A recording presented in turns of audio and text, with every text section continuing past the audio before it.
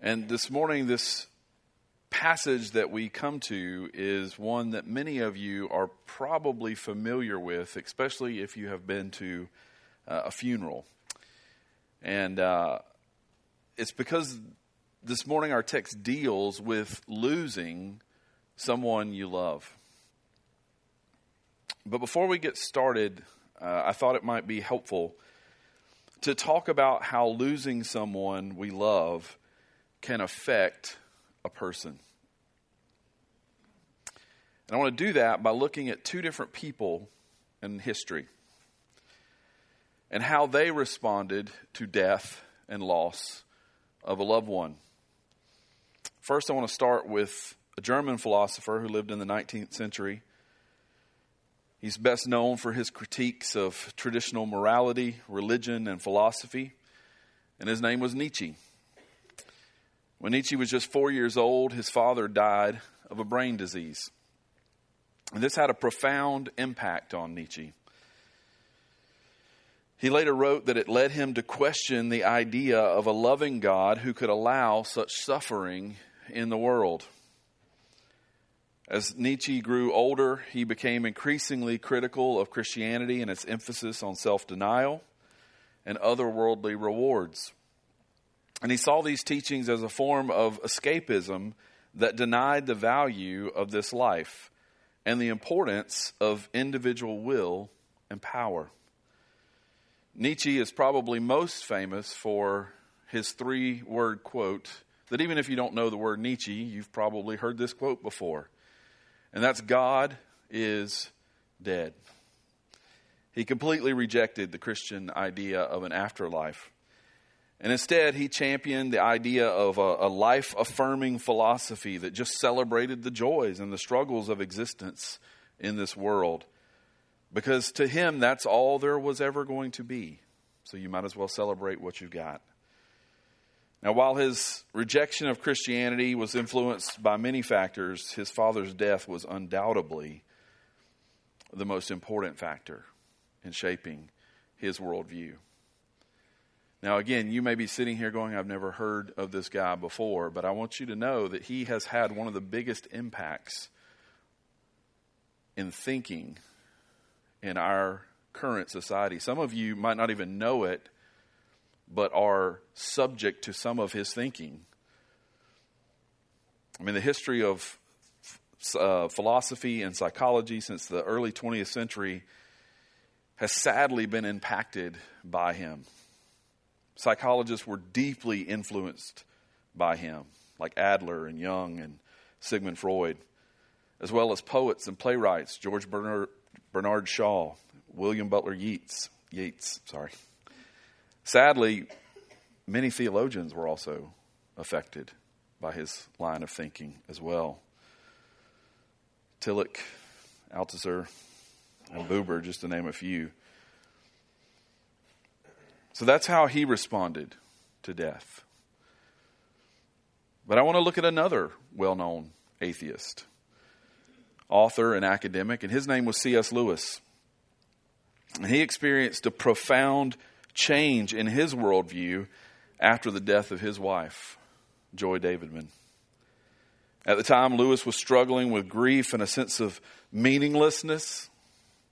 But he found that Christianity was the only worldview that could provide him the comfort and hope in the face of suffering and loss. As he began to explore Christianity more deeply, Lewis was struck by the idea of God's love and the promise of eternal life. He found that these concepts gave him a sense of purpose and meaning and helped him see his wife's death in a different light. Lewis wrote about his journey to faith in his book, Surprised by Joy, which I highly recommend for you to read. But also his lesser-known work called A Grief Observed, one in which he didn't even publish it in his own name because he was concerned about the honesty in which he expresses in that book. But he describes how his experience of suffering and loss ultimately led him to a new understanding of the world and of himself. Through his conversion to Christianity, Lewis found a new sense of hope and purpose in the West, and went on to become one of the most influential Christian writers of the 20th century. Isn't it amazing how death can affect people in such dramatic ways? One rages against Christianity, and the other becomes its biggest champion. That's why it's important for Paul to help the Thessalonian church. Paul wants them to understand how to respond to the inevitability of death in this life. That's also why it's important for us this morning. Because one of the things that I have seen either shipwreck or anchor a person's Christianity is how they responded to the death of a loved one. So let's read our scripture together this morning. It's a short passage. We'll put it up on the screen. Read it with me. But we do not want you to be uninformed, brothers, about those who are asleep, that you may not grieve as others do who have no hope. For since we believe that Jesus died and rose again, even so through Jesus, God will bring with him those who have fallen asleep. For this we declare to you by a word from the Lord, that we who are alive, who are left until the coming of the Lord, will not precede those who have fallen asleep. For the Lord himself will descend from heaven with a cry of command, with the voice of an archangel, and with the sound of the trumpet of God, and the dead in Christ will rise first. Then we who are alive, who are left, will be caught up together with them in the clouds to meet the Lord in the air, and so we will always be with the Lord. Therefore, encourage one another with these words. Amen. Paul here roots his consolation in the resurrection of Jesus and his coming. This morning, what I want to do, if you're taking notes, I'm going to walk us through this passage because, again, it's often used in a setting in which you can't go into a whole lot of depth to unpack it. So I want to unpack just what the text means first, and then I'm going to give you just a couple of points of application at the end. Okay, so we're going to just walk through verse by verse, unpack what's happening here, and then we'll take and try to find a few places to land it in our lives today. Paul starts again with this consolation that Christians should have in the resurrection of Jesus. His resurrection is the paradigm of destiny of the deceased believers. Notice how Paul begins with a declaration of pastoral concern for the church. Brothers, we don't want you to be ignorant about those who fall asleep. The statement implies that this is one of those areas where their understanding of the faith was deficient, right? If you are ignorant of something, it means you do not know. And so Paul is coming alongside. Now, we've, in the last couple of weeks, looked at things that they already knew, things that they were already doing well. And now Paul is getting to a place saying, hey, this is an area of deficiency.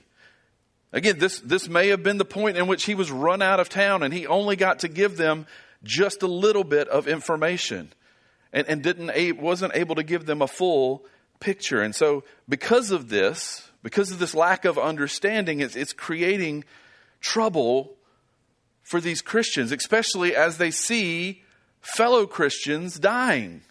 Perhaps, as we're going to see, is kind of hinted at in this passage, through persecution. Right? What happens to them?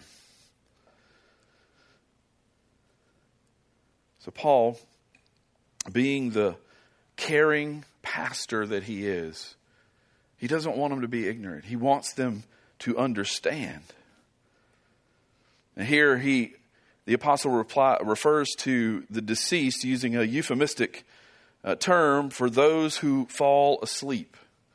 But I want you to notice in verse 16, he has no reservations about calling them the dead. Okay?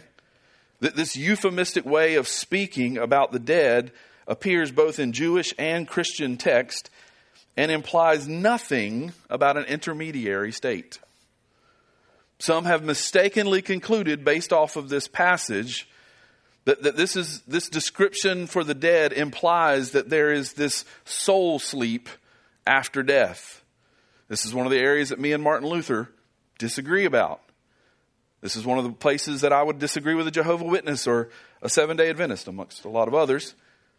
Those are modern day examples of people who make this mistake and believe this idea that when you die, your body and your soul sleep in the grave. Well, the New Testament teaching is clearly pointing to a conscious state of existence during the intermediary state. The deceased also here refers to those who sleep in Greek and in Latin literature and inscriptions. That is often what was put on the tomb. Those who sleep, right? You're going to your family's tomb to visit those who sleep. And for that reason, we should understand the term simply as a synonym for the dead. We don't need to read into it any more profound theological meaning other than that. This is a common and universal way to speak of those who had died. Matter of fact, the word cemetery, it literally comes from a word that means a place to sleep. It's akin to the word dormitory, right? Where kids would go and sleep before going back to classes. So Paul gives the reason for writing this. He doesn't want the Thessalonians to be ignorant about the destiny of these deceased Christians, so that they may not grieve like the rest of men who have no hope. Notice that the apostle in no way prohibits grief in the face of death. He's not saying, don't grieve. You shouldn't grieve. He's saying you shouldn't grieve as those who have no hope. Paul's only advising the grief should not be overwhelming. Because when that's the case, we are no different than anyone else. Especially those who have no hope. And the rest here is a reference to those who are not Christians. The ones that he called outsiders previously in our chapter. The Gentile unbelievers are further described in this verse as those who have no hope. And I want you to understand, this is not some kind of judgment by Paul. This is a statement of fact by Paul. One of the Greek philosophers reflected during this time on the absence of hope, saying, hopes are for the living, the dead are without hope. And both Greek and Latin inscriptions have been found that read, I was not, I was, I am not, I care not. Right? This is the common view in this culture, that once you die, that's it. Right? So what hope would they have at a funeral? None. Because this person just ceased to exist. And as the Christians in Thessalonica faced death, the death of those whom they love, they are called not to grieve like the rest of men who have no hope. In other words, you are to be countercultural. That's the way everyone around you is acting. You are to be different. Their grief should be tempered and informed by the hope that they held based on the resurrection of Christ and the promise of his coming. The apostles preached hope in a world where even hope seems to have flown out the window. If someone tries to use Paul's words here to promote a stoic apathy, right, or an unfeeling toughness among Christians, they are misinterpreting Paul's message completely. It's true that Paul advises against giving into overwhelming grief when we lose loved ones, since that can lead to us rebelling against God. However, he doesn't mean we should suppress our emotions. entirely and become unfeeling robots that just walk around and go, well, he's in heaven now. Praise God. Let's go. Move on. What's next? What we got to do on the agenda? Right? That's not what he's encouraging here. That's a stoic mentality. That is not a Christian mentality. Instead, we should strive to control our grief so that it doesn't consume us, while still allowing ourselves to experience the natural sadness and pain that comes with a loss. I love how the Every Moment Holy author puts it when he says, "For joy that denies sorrow is neither hard-won nor true, nor eternal. It is not real joy at all. And sorrow that refuses to make space for the return of joy and hope, in the end, becomes nothing more than a temple for the worship of my own woundedness." Let me read that to you again. For joy that denies sorrow is neither hard-won nor true, nor eternal. It is not real joy at all. And sorrow that refuses to make space for the return of joy and hope, in the end becomes nothing more than a temple for the worship of my own woundedness. It's sad that so many people live in their own temple of woundedness. He goes on in verse 14. The reason why Christians should not despair in the face of death as those who have no hope is found in the fundamental confession of the church. This is a kind of an early creed, if you will, within the Christian church. We believe that Jesus died and rose again. Right? This is a confession that Christians would make to one another. And Paul is saying we need to anchor this into this creed, into this confession that we have. This is where our hope comes from, that Jesus died and rose again. Upon this foundation was built the hope in the resurrection of the dead. And we see this over and over and over again in the apostles' teaching. The resurrection of Jesus is put forward as the guarantee of the resurrection of the believers. And one commentator notes, so intimately connected are these events in the history of salvation that Paul could even dare to proclaim to the Corinthians that denial of the resurrection of the dead constituted a de facto denial of the resurrection of Christ. In other words, if you didn't believe in the resurrection of believers, Paul's saying you don't really believe in the resurrection of Christ. And you have no gospel at all. The hope in the resurrection of believers is based on the resurrection of Christ. An event that took place, or that will take place in union with Jesus. In death, we as believers are not separated from Jesus. This phrase then becomes an affirmation that those who die as Christians do not cease to exist between the time of their death and the resurrection.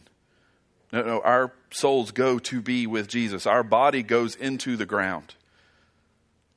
But our soul is with Jesus, longing for the day that they are reunited at the resurrection. In verse 15, we see this teaching is introduced with the solemn, according to the Lord's own words, or Lord's own word, we tell you. At the start, Paul is clarifying that the teaching that follows is inspired by the Lord Jesus, right? When he says the word of the Lord. And for that reason, it's authoritative for the church, because this is the words of Jesus. Now, in the Old Testament, the word of the Lord was the typical designation of a prophetic oracle. And for this reason, we might conclude that the author is about to present some prophecy that was given through a Christian prophet such as Silas. But in the New Testament, the word of the Lord is not used this way. Instead of designating that which the Lord says through prophetic inspiration, the phrase refers to the message of the gospel that is proclaimed, or to the teaching that was given by the Lord Jesus during his earthly ministry, whether or not this teaching was incorporated into the Gospels or not. Most likely, Paul has in mind a teaching that they had received from the Lord himself as part of the Christian tradition. The declarations that we find here in verses 15 through 17 corresponds in many ways with Matthew 24, 29 through 31, and 40 through 41. This is the most probable source of Jesus' eschatology, or his belief about end times, if you will. This discourse that he gives in Matthew chapter 24. And the teaching is not presented in the original form. It's kind of summarized here and clarified in light of the situation the apostle is addressing to the Thessalonians. The teaching that the Lord gave and that the apostle now presents to the Thessalonians is that we who are still alive, who are left until the coming of the Lord, will certainly not precede those who have fallen asleep. Now, the word translated, we who are left, appears over and over again in literature of this era, and it refers to those who had survived a tragedy that left others dead. Though the word doesn't always have to convey that meaning, that is the general sense in which these words are used. Again, this is kind of a hint here implying that these Christians that have died in Thessalonica died due to persecution. Right? And so Paul is now writing to those who are left, those who did not die. The apostle states emphatically that those who survive until the coming of the Lord will certainly not precede those who have fallen asleep or those who have already died. And for some reason or other, the Thessalonians needed to know that at the time of the Lord's coming, the living believers would not precede the dead. Most likely, the Thessalonians understood that only the living would have the honor of going out to meet the Lord in his royal and triumphant return. And the apostle responds by saying that the dead will rise first and will have this place of honor in the procession. The dead in Christ will in no way be excluded from this grand event. This grand celebration that will surround the return of the Lord, but will enjoy instead actually a place of honor. Recognition of this fact would give the living believers great comfort in their grief. Now, Paul referred to the coming of the Lord as his return or glorious coming. This was a commonly used word that would be used referring to the return of a deity or an official visit of a sovereign to a city, which they themselves were often considered deities. An imperial visit was an event of great pomp and circumstance, right? These were magnificent celebrations. There would be rich banquets. Speeches would be given. There would be all these visits to the local temple and to government places. There would be donations by the rich. There would be celebrations of games, sacrifices, statues would be dedicated. Money was even minted sometimes to commemorate the event. It was that big a deal, right? That's the word Paul is using here about Jesus's return. This idea of this deity or this leader coming to a city and there being this huge celebration, this huge pomp and circumstance. And as we'll see in a minute in verse 17, the officials and a multitude of people would head out of the city to receive the one who came all dressed with special clothing. In other words, they knew, hey, he's coming tomorrow. But they didn't sit at the edge of town waiting for him to come.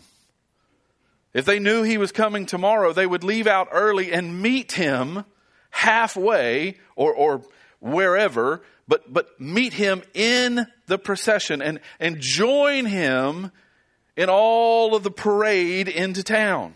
Right? That's the picture of what's happening here. That's what Paul wants the believers to have in mind here when we talk about Jesus' return.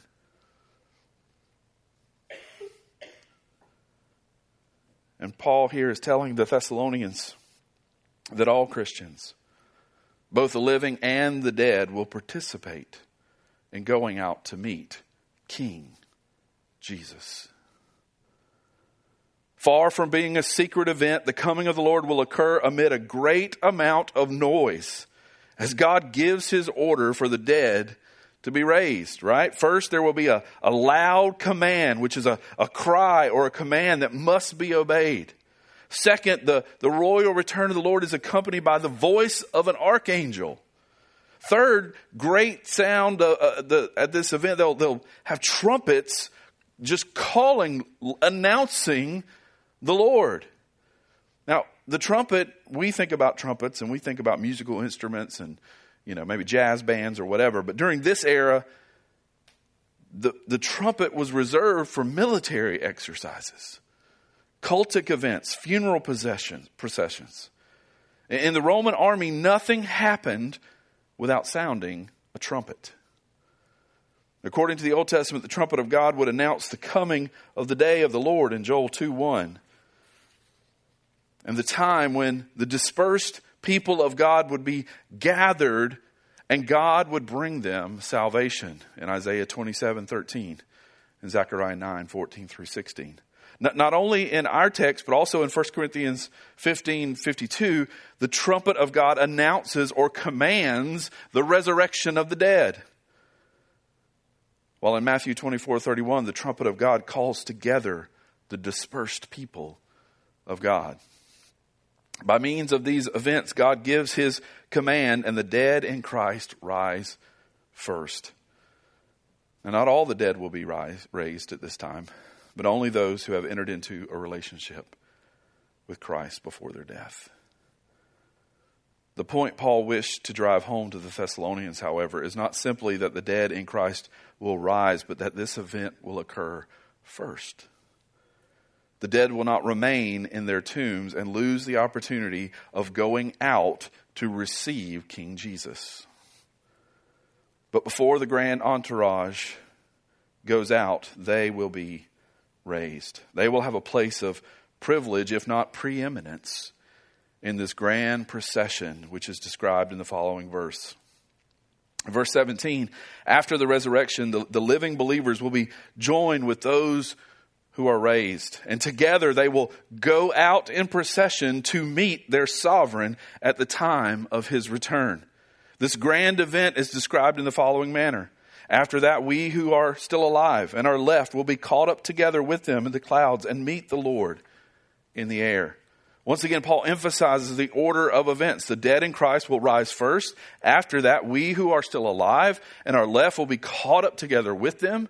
And the purpose of this meeting in the clouds underlines this divine human encounter to meet the Lord in the air. To meet was almost a technical term that described the custom of sending that delegation outside of the city to receive a dignitary who was on his way to town. Now, the result of this whole process of resurrection, catching away, and meeting is described in the final sentence. And so we will be with the Lord forever. Although the soul of the believer is united with the Lord at the time of death, the security the Thessalonians needed was that the dead in their community would not be separated from the Lord in his glorious coming and beyond. Now, what the apostle does not explain at this point is where they will be with the Lord forever. But if the custom forms the background of the previous verse, that of going out and meeting the visiting dignitary, it implies that the delegation that goes out will return with the one who comes, right? So the officials of the city go out to meet the king that is coming. Where they end up is the city. And since no other explanation is offered of the events after the meeting, we can assume that the Thessalonians would have understood that the Lord would continue his return until he arrived at the final destination of earth. But the pastoral concern of Paul was not to explain the details of Christian eschatology, but rather to console members of the church in their moment of grief, as the final verse once again clarifies. This section concludes as it began in verse 18 on a pastoral note. Therefore, encourage each other with these words. The Thessalonians grieved profoundly over the death of some of their community. But the hope that the dead would not be excluded from the great meeting with the Lord was a reality that would bring them great comfort. The truth of the Lord, verse 15, opens the door to true comfort. But notice that Paul doesn't put himself forward as the one who comforts the grieving. Rather, he urges the members of the church to use these words to comfort each other. Now that we have an understanding, hopefully a little bit better, of this passage, I just want to turn to a couple of ways of application. Now, before I start, I want to point out that this passage has suffered many interpretive abuses over the centuries.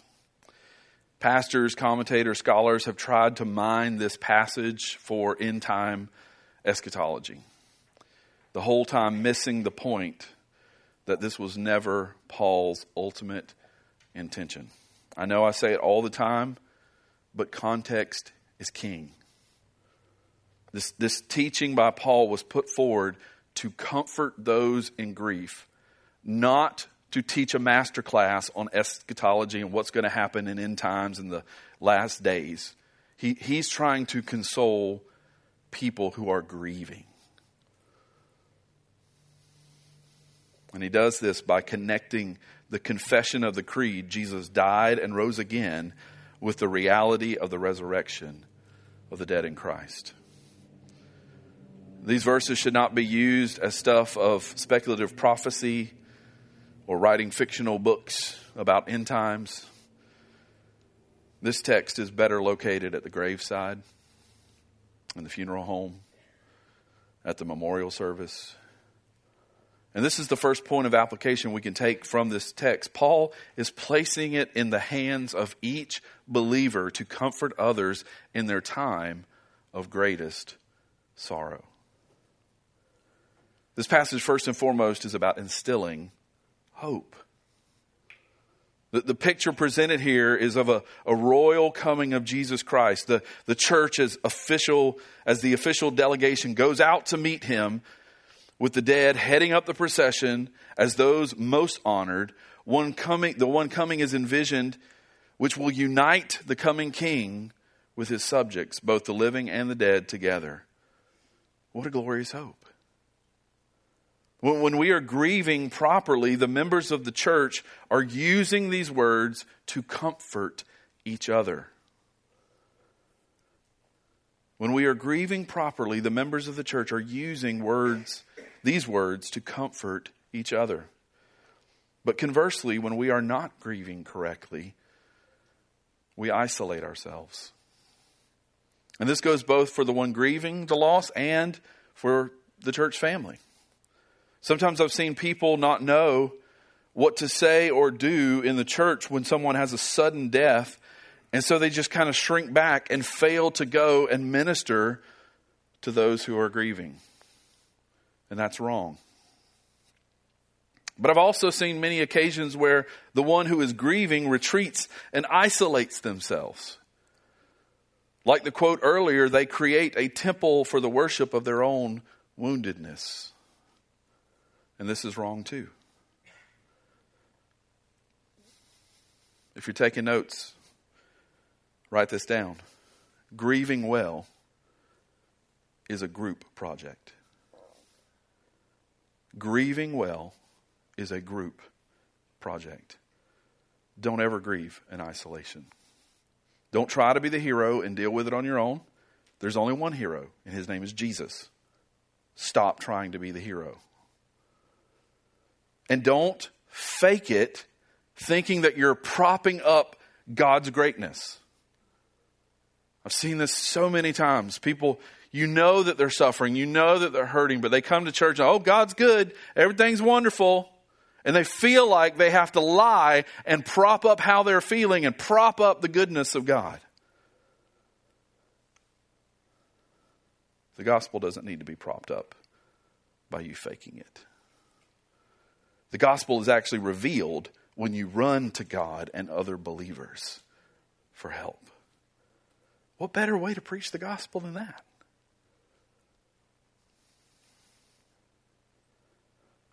Second, death is universal,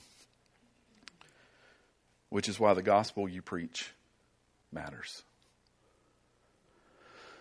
Last I checked, the statistics are still 100% for the death rate of human beings. We're all in this room going to die if the Lord tarries. So with that ugly fact out of the way, let me turn to the second part of my point. The gospel you preach matters. You see, we're always preaching to ourselves some kind of gospel. As one person put it, no other person in the world is more influential in your life than you. Because no one talks to you more than you do. We are all talking to ourselves. Most of us simply learn to not move our lips when we do, right? Because we don't want people to think we're crazy, right? You start talking to yourself and then answering yourself. People are going to, start getting some rubber jackets for you and padded rooms. But you're always preaching something to yourself. We're always trying to theologize our interpretation of the facts of our experience. Because human beings made in the image of God do not live their life based on the facts of their experience, but instead based on their interpretation of the facts of their experience. Let me say that again. Human beings made in the image of God do not live their life based on the facts of their experience. Some of you here, I live by the facts. No, you don't. None of you do. I don't. We live our lives based on how we interpret those facts. All of us have ideas and preconceived notions. We all have previous experiences that we filter the facts through. That's why the way we interpret life is important. That's why the gospel we preach to ourselves is so important. And what this often means is that your confessional theology doesn't match your practical or applied theology. Your confessed theology often does not match your spontaneous interpretation of the facts day to day. And this is where discipleship and biblical counseling comes in. Because many of us stand up here or would stand up here on a Sunday and confess something to be true. Yet when we leave by Monday, our actions are saying something completely different. For instance, I see this all the time, counseling couples. They come and they're struggling, and they're mad with one another, and they're having a hard time with one another. And I ask them, do you believe the Bible is the Word of God? Husband says, yes, I believe the Bible is the Word of God. Wife, yes, of course, I believe the Bible is the Word of God. Should that be our standard for marriage? God designed marriage. God created marriage. Should we do marriage the way God teaches us to do marriage? Of course. That's not why we're here. We're here because we have some problems, right, that we need to deal with.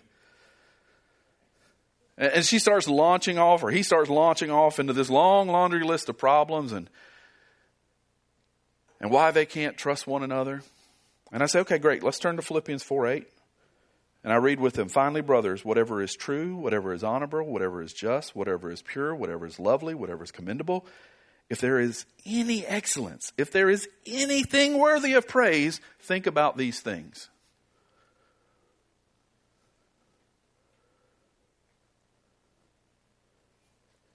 And I may ask the couple, should we follow that verse?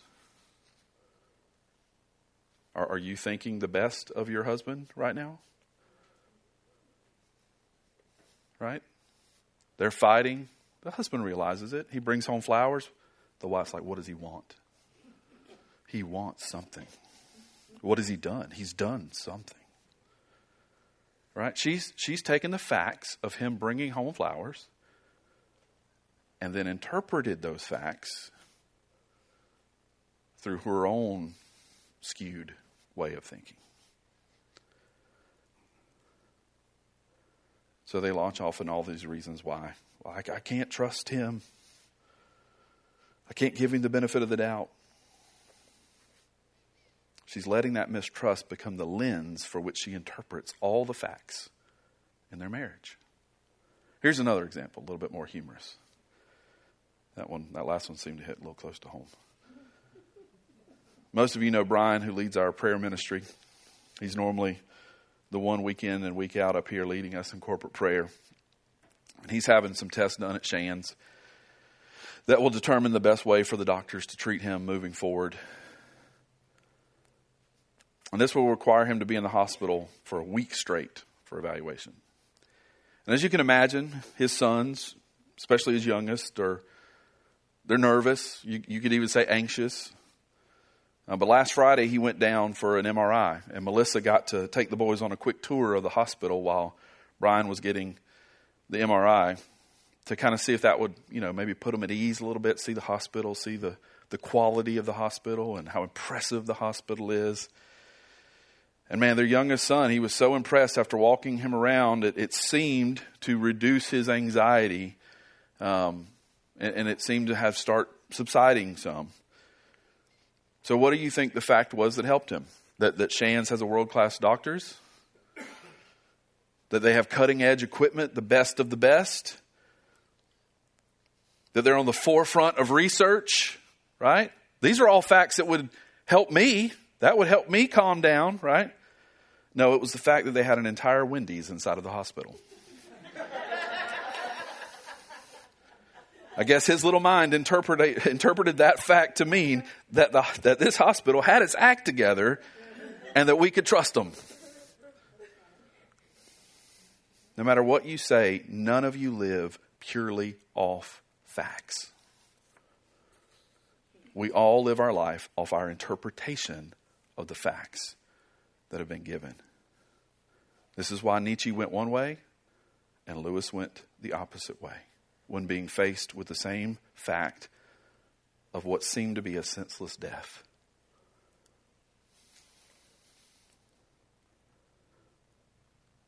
Guys, if the enemy can capture our hearts, he will happily let us have our orthodox systematic theology. If he can capture our hearts, he will happily let us have our orthodox systematic theology. As long as we don't live what the Bible teaches, he could care less if we shout that we believe the Bible is the Word of God. Your spontaneous theology is actually what is shaping your life, not your confessed theology. Now, your confessed theology should inform your applied theology. But your spontaneous theology is what's really shaping your life. So when it comes to grief, we are never just grieving the loss of the person. We're also grieving the way we are grieving the loss of the person. This is why what you are preaching to yourself moment to moment is so important. Especially, guys, when you're grieving the loss of a loved one.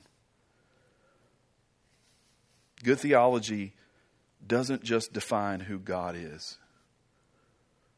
Good theology redefines who you are as a child of God. Now, let me give you two dangers if you forget who you are in your grief. First is the danger to doubt God. And let me clarify here. When I say doubt God, what I mean by that is you doubt His judgment. You doubt His judgment. Never allow your experience to interpret who God is. If you entertain that God is not good, it will weaken your trust. And the danger is you don't go to the people you don't trust. So you stop running to God because you don't trust Him anymore. The second danger is selfishness. The temptation to make everything about you. Some of you may have been here. Some of you may have loved ones who still live here that have lost a loved one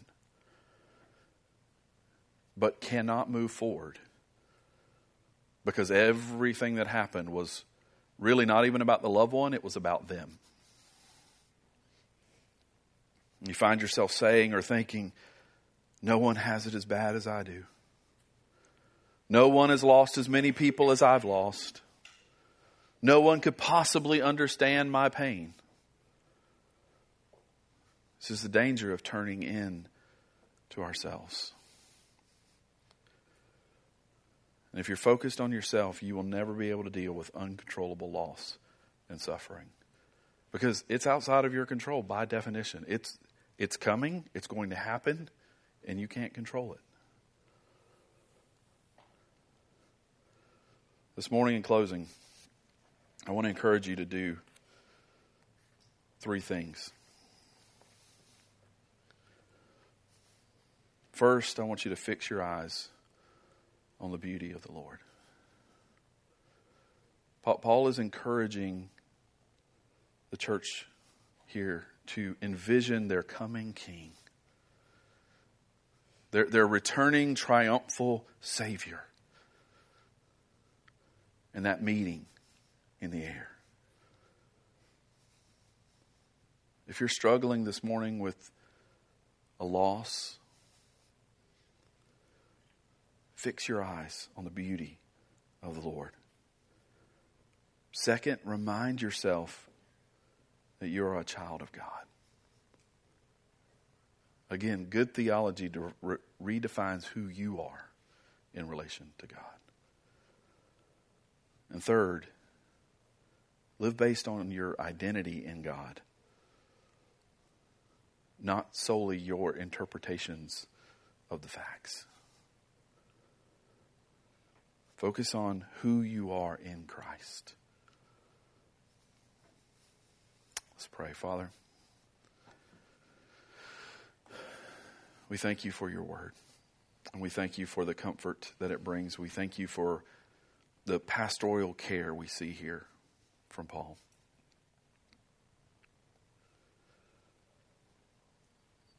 And Lord, I know that in this room, death and loss has touched every single person. And if not because of their age, it will soon. And Lord, I pray that we would hide the truths of these passages deep within our hearts so that when that day comes, we can recall them, Lord. But Lord, I also pray that we would do as Paul says, and we would encourage one another with these words. So even in those times when grief does overcome us and we tend to forget the gospel that we should be preaching to ourselves,